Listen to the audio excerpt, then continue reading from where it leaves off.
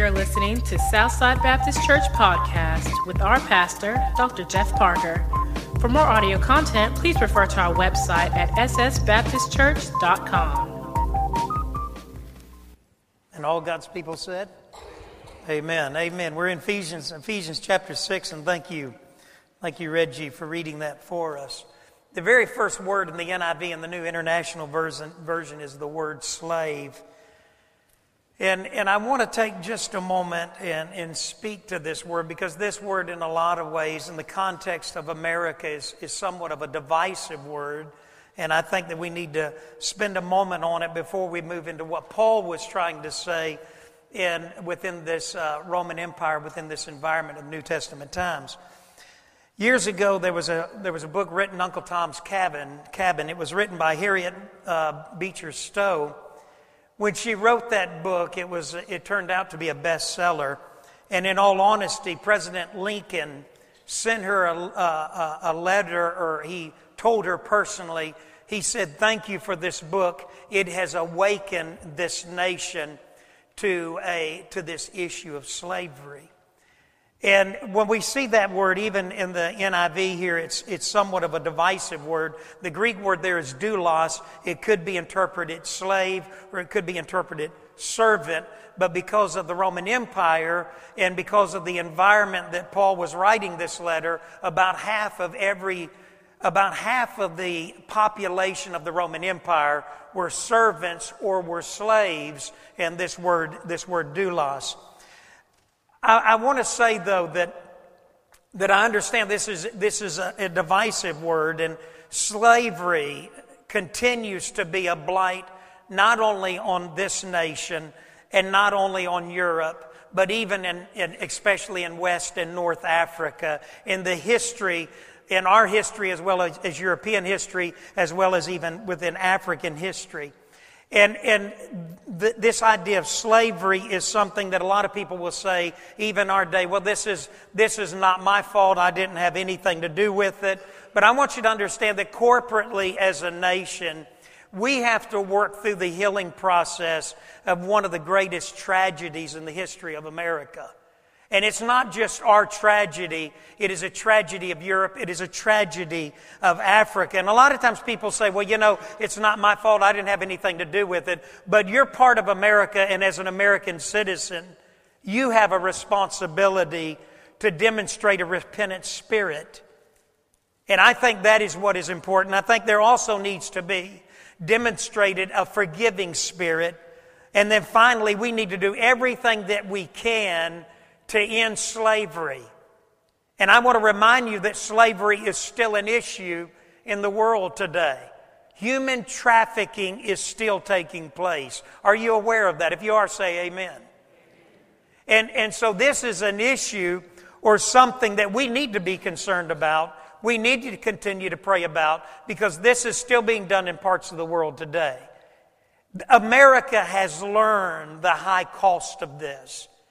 And I think because of that, we need to lead out in taking a stand against it. In fact, let me ask you something. Is there a cause in your life?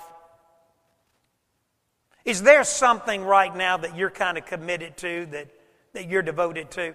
I read of a man that visited Africa. He saw the plight of malaria and the effect that it was having on the population within many of the countries in Africa. And he came home and he began to raise the funds and raise the resources to provide mosquito nets. A simple thing such as netting to put over a bed at night might save people's lives and save them from malaria. I read of a young lady who came out of college and started a loan business to third world countries, and men and women in third world countries who could get a simple loan from $500, $1,000 from people like you and I with simple interest, not high interest, and make those funds available for a woman in Kenya to be able to have a fruit stand in order to provide for her family. Is there a cause, or is there something that your life is devoted to? Tom's Shoes. A young man became concerned over the fact of children in other parts of the world not having shoes. And when you buy a pair of Tom's shoes, another pair goes to a child in a third world country. Elderly. I heard the other day of a story of a man who took an old van and he fixed it up, and he goes into the inner city and he goes to the elderly and he does small repairs on their home. He just stops in. He looks at an elderly man or woman and he says, "Is there things that I can do to help? Is there a cause? Is there something that you're concerned about?" Our food pantry, beginning in October through February, will begin to fill a lot of people coming and needing food. Our holiday meals at Thanksgiving and in Christmas, we'll need to get clothing organized, toiletry items, because we may have 100 homeless who will come from all over the city to be ministered to. Is there a cause or something that moves your heart? We're involved in Zimbabwe in ministry there. We're preparing a trip this next May. One of our pastors there, a man by the name of Midian Chitsede, he needs $6,000 to build him a house for he to live in there on that facility there where the church is. Right now, he lives in a room rented, he and his entire family, in the back of somebody else's home.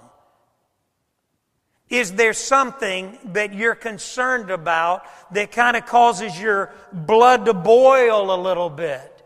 You know, we talk about slavery in other parts of the world, and we talk about some of the crimes and problems in other parts of the world, but what are you and I doing to make a difference?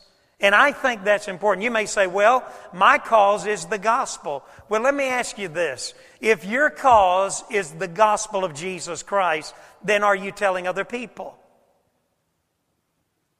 Are you taking the gospel? Have you bought a pack of tracts or something? Are you sharing it with the people around you, in the workplace, with your neighbors? You see, is there something that you live for, something that kind of stirs your heart and calls you to come alive? That's a critical question. Now, today we're looking at the Apostle Paul. And Paul here is talking to slaves. He's talking to those men and women who are servants. And for half of the entire Roman Empire, they would have had to sat up and listen, because they would have said, "He's talking to me." Now, Paul has been, in Ephesians 5:21, he said, submitting, hupotasso, that Greek word, falling into rank, knowing our place. Paul said, serving one another. Paul said, then he turns to the wife, and he said, "Wives, submit, hupotasso. Submit to your husbands." He says, "Husbands, love, agape, that sacrificial love. Love your husbands, love your wives." Then he says to children, "Children, obey your parents and honor your parents." Now he turns to nearly every person in this room, because he's talking here about employer-employee relationships. And that's how I want you to see this passage of Scripture today. So Paul's dealt with every arena, every role, or every position in society. These are radical words in Ephesians. He is shaking the entire Roman Empire. He is saying to a wife, he's saying, submit, come under the leadership of your husband. He's saying to a man, love your wife as Christ loved the church. And he's saying to children, obey your parents. But in some ways, these were radical words for the environment in which they're coming. Now he turns to these people that are employed, and he's saying to them, I want you to know how to act as a believer and a follower of Jesus Christ. You see, because again, in Paul's days, half the empire were servants. They were slaves. And often they were abused. Now let me say something here, and you may not be aware of this. The Bible speaks against marketing and trading human beings. Did you know that? Are you aware of that? Say amen.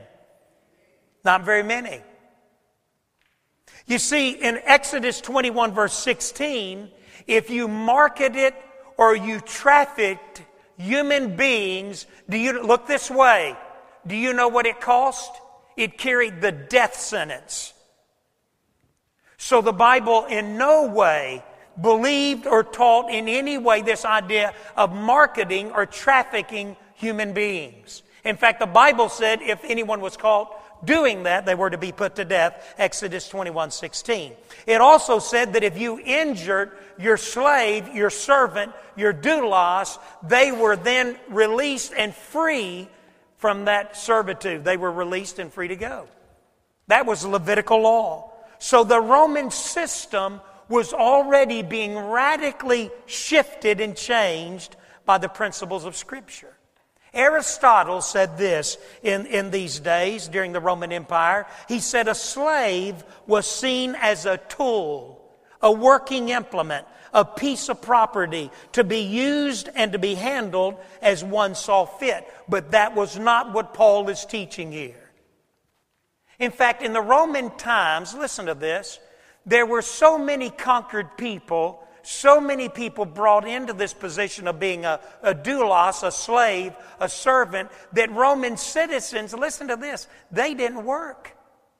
They had so much labor available to them that they just simply, basically, passed it all off into that slave servant system of the Roman Empire, so that they would have time to carry on their orgies and to live an ungodly, immoral life. All they did, Roman citizens, for the most part, all they did, Reggie, was that they just drank and slept around and had a high old time. So Paul is coming into this system, and he's speaking here to the servant, and he's speaking to the master, but he's also speaking to you and I.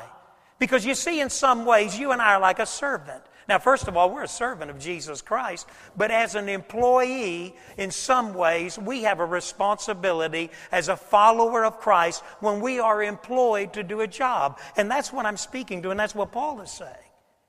In verse 5, look again. Paul says, slaves, doulos, servants, employees, obey your earthly masters with respect and fear, with sincerity of heart, just as you would obey who? Christ. You see, what Paul says, first of all, Paul will speak to two things. He's speaking to you and I as employees. And Paul says this, you and I are in the job market.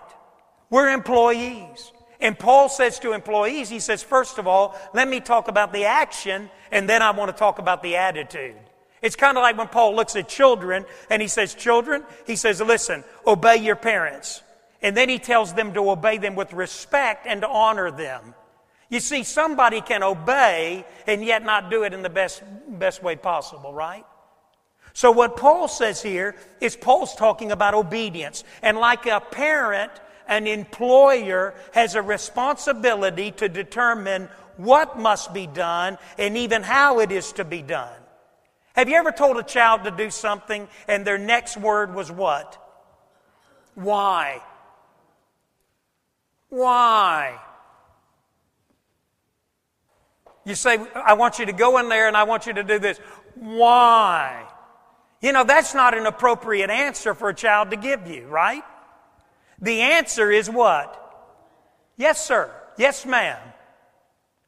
You see, but a child sometimes will respond with that kind of answer, and sometimes that same spirit can be in the life of you and I when we are employed and called to do a job. You see, how you do your job in the workplace, out there in the market, not only reflects who you are and your character, but it is your testimony.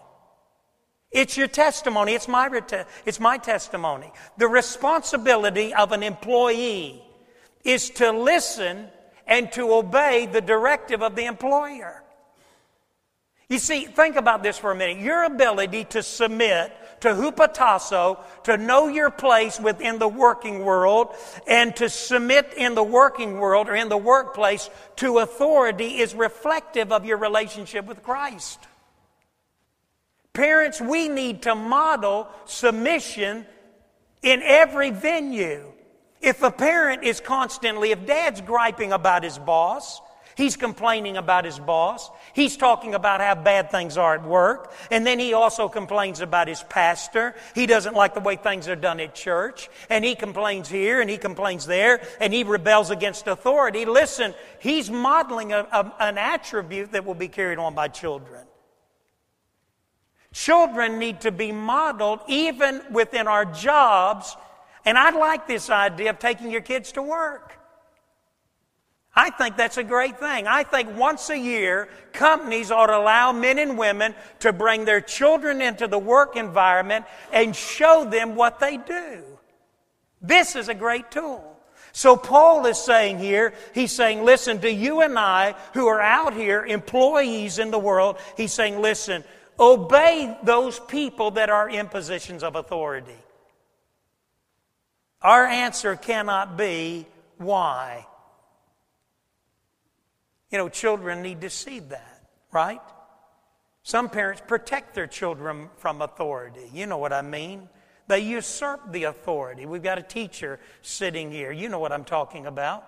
Teacher sends a slip home, or a teacher is dealing with a child that's disobedient, defiant, causing problems in the classroom. And a lot of times that teacher may go ahead and get ready, because instead of the parent calling them and saying, look, what can I do to bring Junior in line? Instead, they called the teacher and blessed the teacher out, cuss him out, come up there, throw something at him, get mad, and throw a fit. When Junior may really be lying to mom and dad, it may be a problem in the classroom.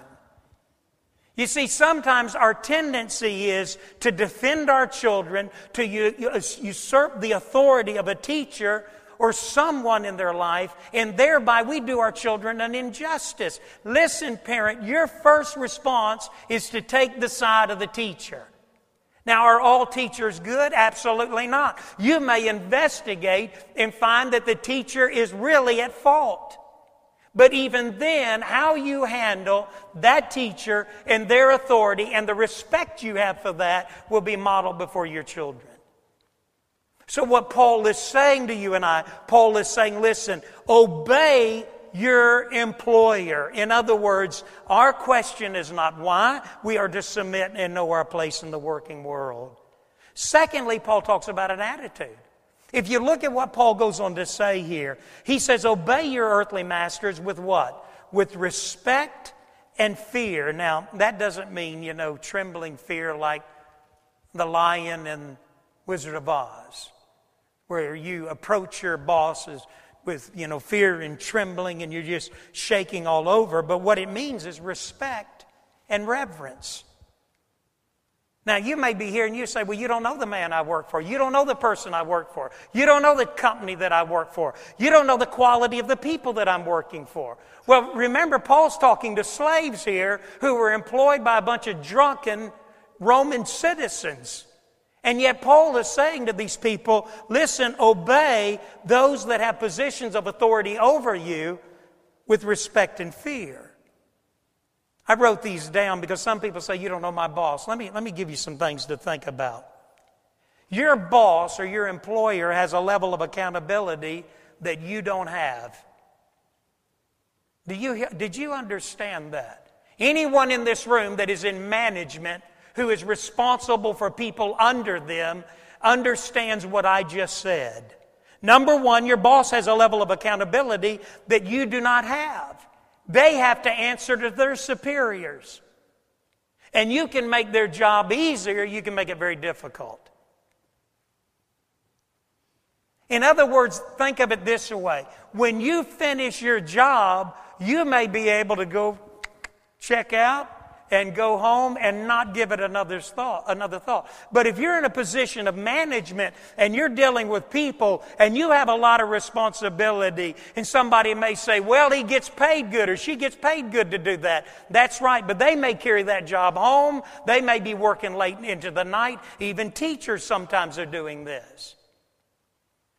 You see, sometimes with authority takes great responsibility and great accountability. So number one, your boss may have a level of accountability that you don't have, and probably does. Number two, your boss is managing people or an entire operation and not a single task.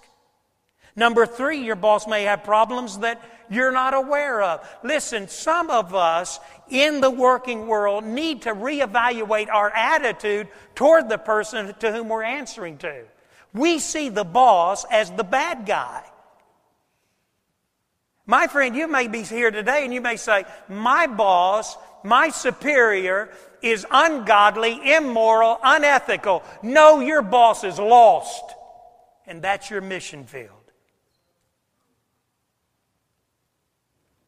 God has strategically placed you in that company, in that organization, to reach your boss for Christ. You may say, well, they say they're Christian, but they sure don't act like it. Well, then you show them how a Christian acts. Amen? You see, it makes all the difference in the world. So your boss may have problems that you're not aware of. And you may be able to minister to that person by being the kind of employee that you ought to be. Number 4, your boss may be lost, and again, you need to pray for him. You need to witness to him. You may be the only Bible they ever read. But here's what Paul's saying again. Paul is telling you and I, hupotasso. In other words, if I'm an employee in a company and I have a boss, I have superiors, I have those authorities that I'm answering to, then I need to hupotasso. I need to know my place, and I need to be willing to accept that and submit to that leader.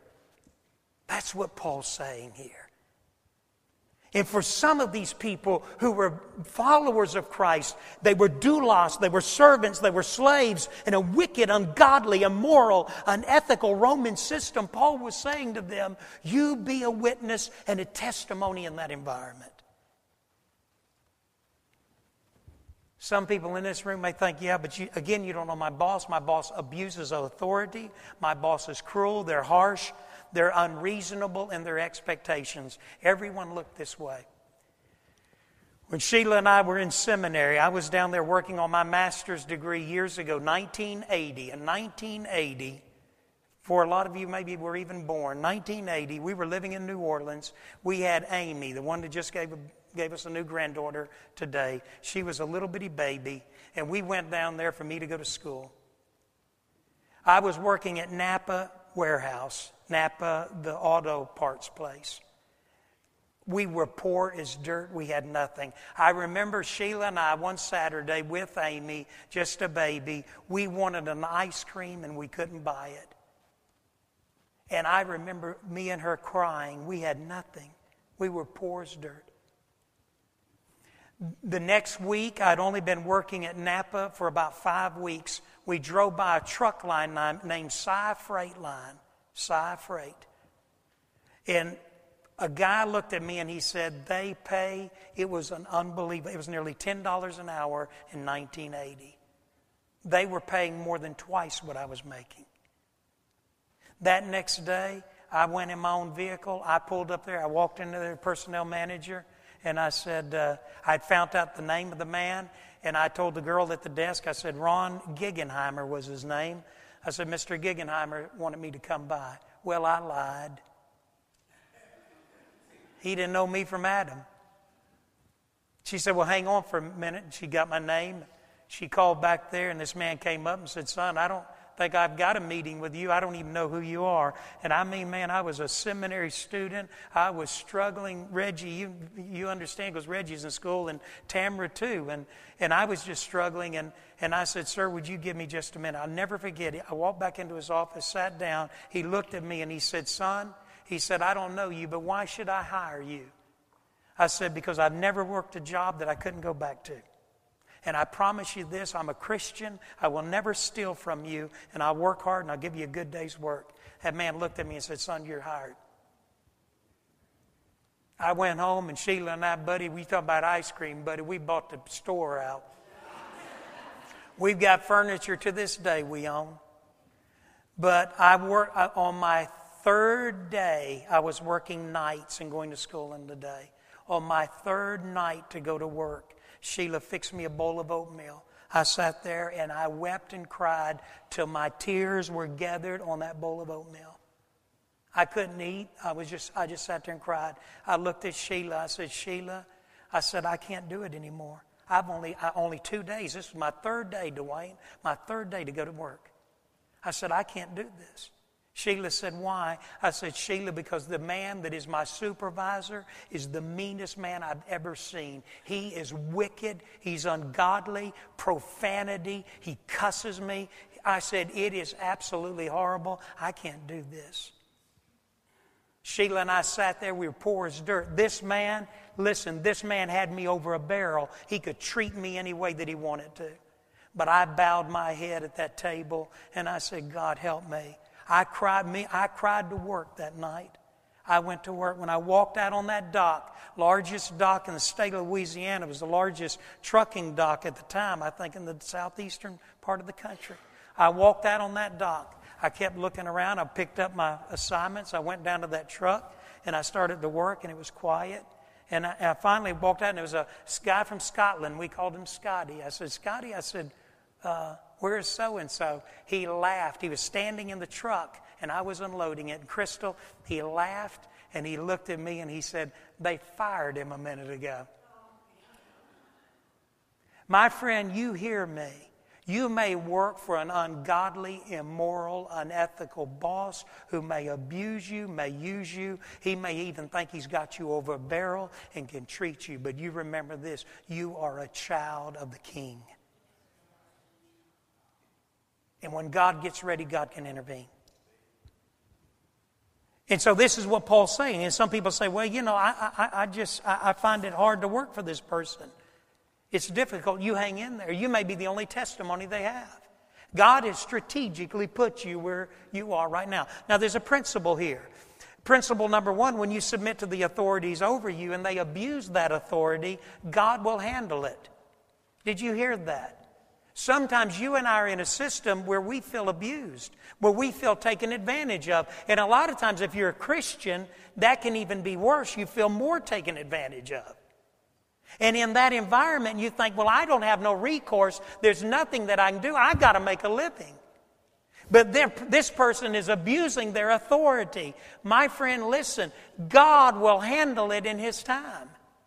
That's principle number one. Principle number one, expanded. When you have no recourse because you have no power or no voice, God will take up your cause. Principle number two, when you step in for those who have no voice, then you are blessed. There are times in the workplace to where you are in a position, you may not have a lot of authority, but you have enough authority to affect the system. You see somebody in a position abusing a fellow employee or doing something that is not right, and you think, well, I've just got to keep quiet. I've got to keep my job. No, you don't. If you have to keep your job in order to compromise biblical principles or to compromise the well-being of another. I had a young man look at me with tears in his eyes, removed from a position.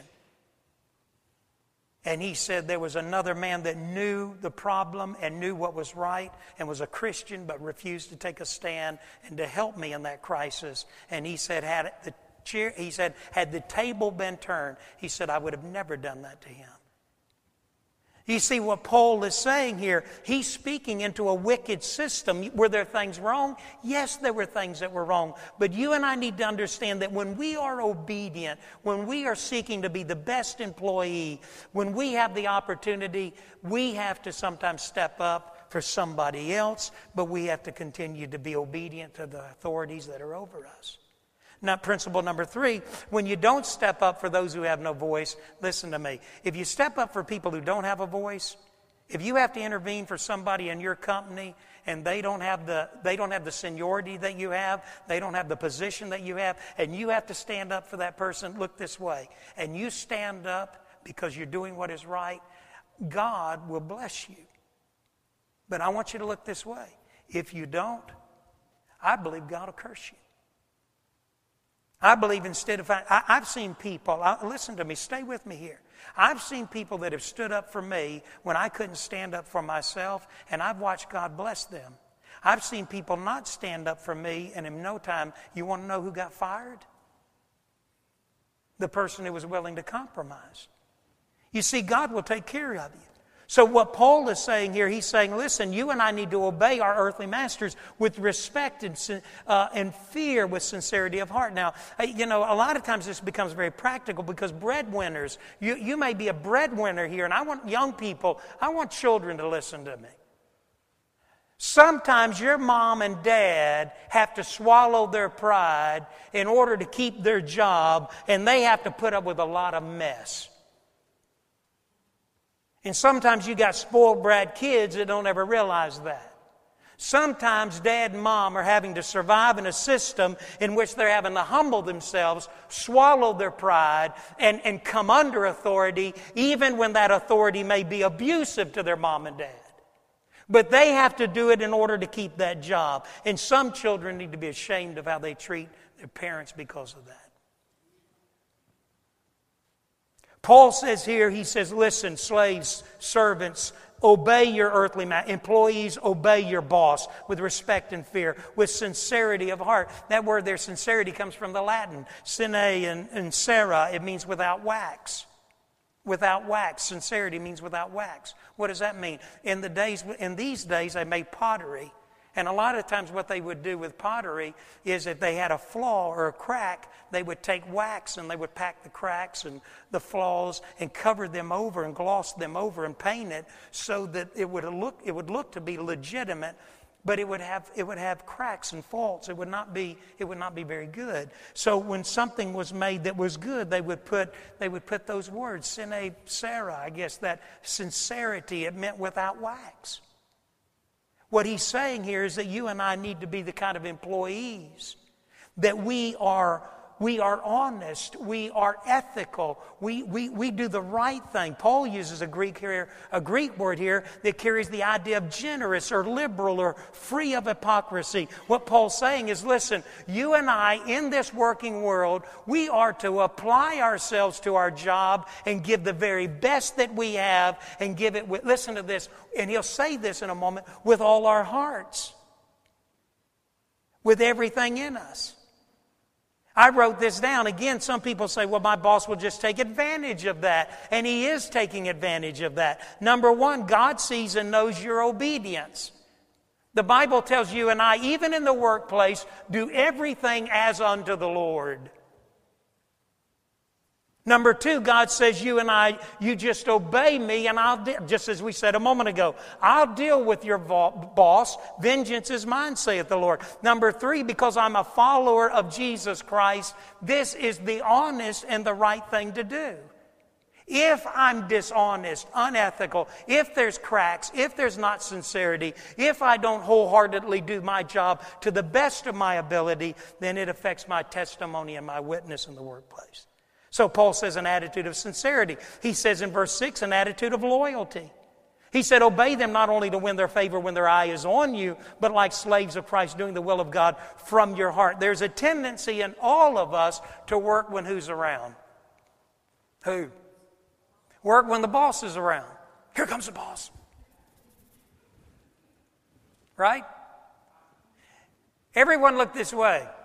If you are a child of God, your boss is always around. The Bible says that you and I are to do everything as unto the Lord. Have you ever had a nurse that didn't like her job?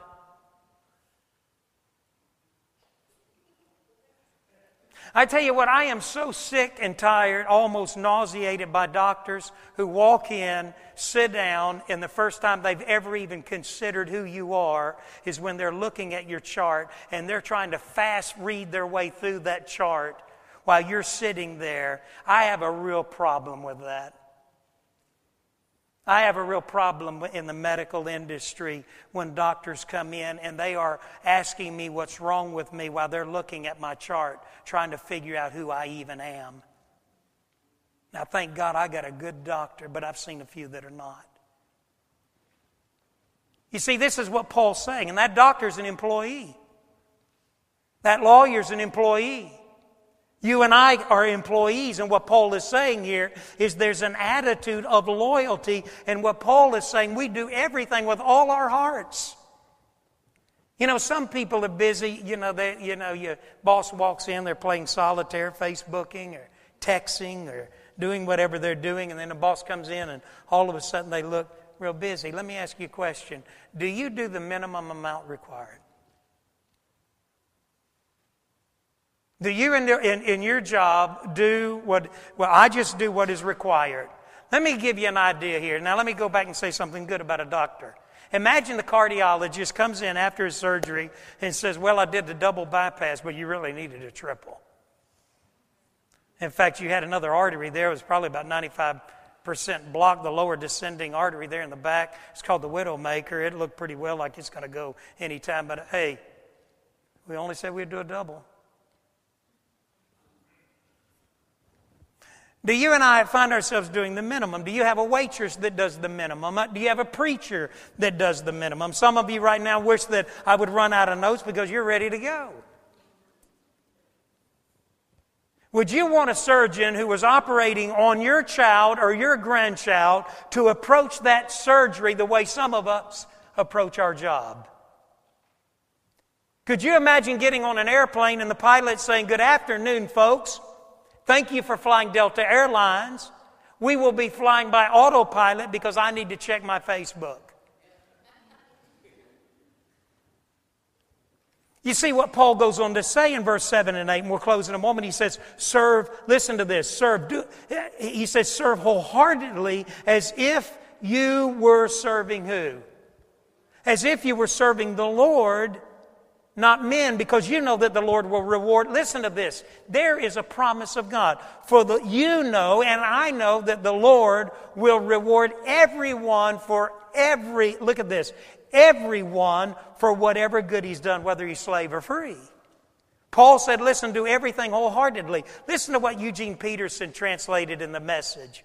He said in this verses 7 and 8, servants, respectfully obey your masters, but always with an eye to obeying the master, the real master, Jesus Christ. Don't just do what you have to do to get by, listen to this, but work heartily as Christ's servants doing what God wants you to do. Listen to this, and work with a smile on your face, always keeping in mind that no matter who happens to be giving the orders, that you are really serving God. Good work will get you good pay from the master, regardless of whether you are a slave or free. Real quickly, listen to the principles there. Number one, doing the minimum amount of work is a poor testimony. If you and I do the minimum of what's required, that's a poor testimony. Number two, doing your job only when the boss is around is a poor testimony to fellow employees. Number three, do it with a smile, a positive attitude. Some people say, I can't do it. You don't know what I'm working in. Listen, see Christ as your customer.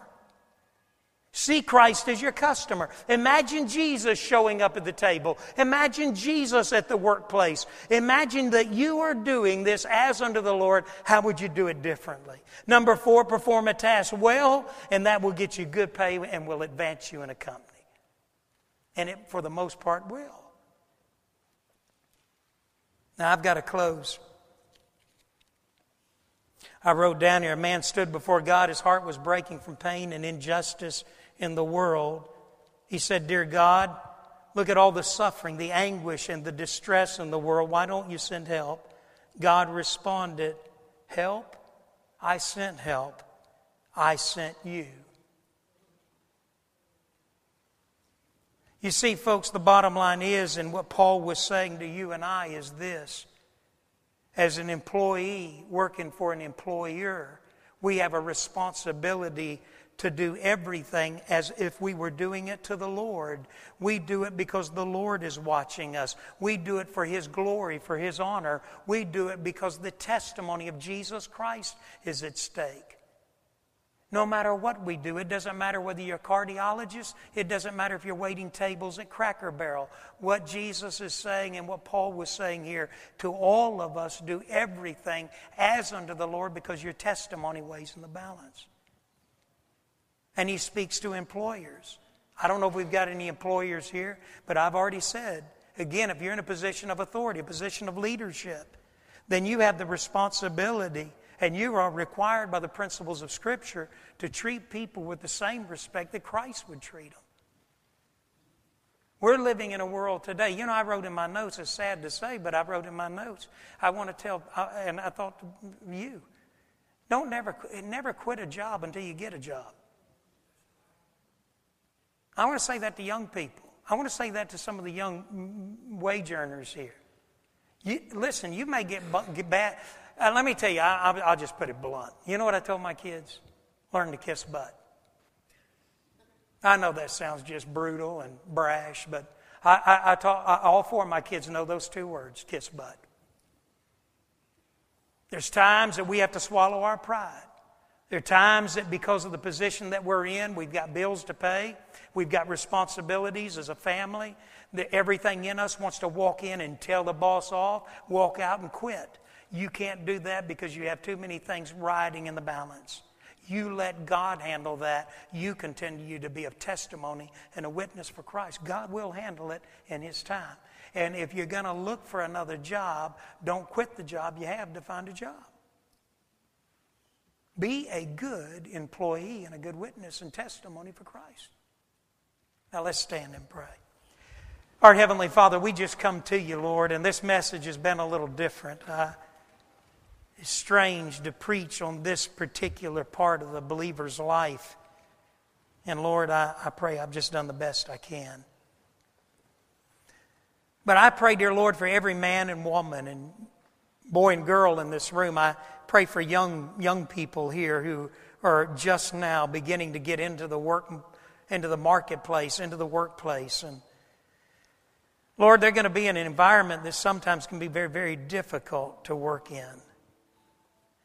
And Lord, there may be some here that are struggling. They're not happy in their job. They don't even like their job. They're not happy with their employer. Their boss is just unreasonable. There's no pleasing a boss, and they just feel defeated. Lord, would you just encourage them right now to trust you? Would you remind them that, dear Lord, that work situation and that workplace is in the sovereign hand of you, and Lord, you're watching over them, and at any point you can step in just like you did for me as a young man when I was at the end of my rope with my boss. Father, the people in this room are not as lucky as I am.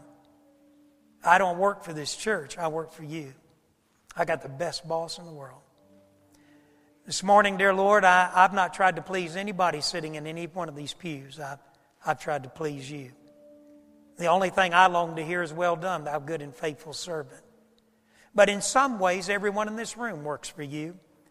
Because we've all been told that for every time we walk into a patient's room, for every time we work on a vehicle of a man or woman who doesn't understand the dynamics of mechanics, for every time that we send a letter or we write a correspondence and representative of a company, we could slip by and fudge and cheat and barely get by and do the minimum, but that's not Christ-like, because we're not going to do that if you were waiting on us and if we were waiting on you. So, Lord, in some ways, every person in this room works for Jesus, just like I do. And that means they'll answer to you. I pray, dear Lord, today that some in this room who are discouraged and feel defeated, that you'd give them a fresh heart for the people that they're working for that company, for that workplace. They would see it like a mission field, a place to where they can pour their heart and soul and figure out how to do their job even better. Do it wholeheartedly. Do it without wax, with sincerity. Father, I pray, dear Lord, that you would grip the hearts of those that may be in this room that are in positions of authority, to always be kind and to be gentle, to never abuse that authority, because one day they'll answer for it. God, I pray too, if there's one here that doesn't know you, I pray that they would come to that decision even now, convicted by your Holy Spirit, to say, Lord Jesus, come into my heart, live in me. It's a lot easier to be this kind of employee when Jesus is living this life through us. I pray, dear Lord, for those that may need to unite and be a part of this church, that they would come and plant their life here.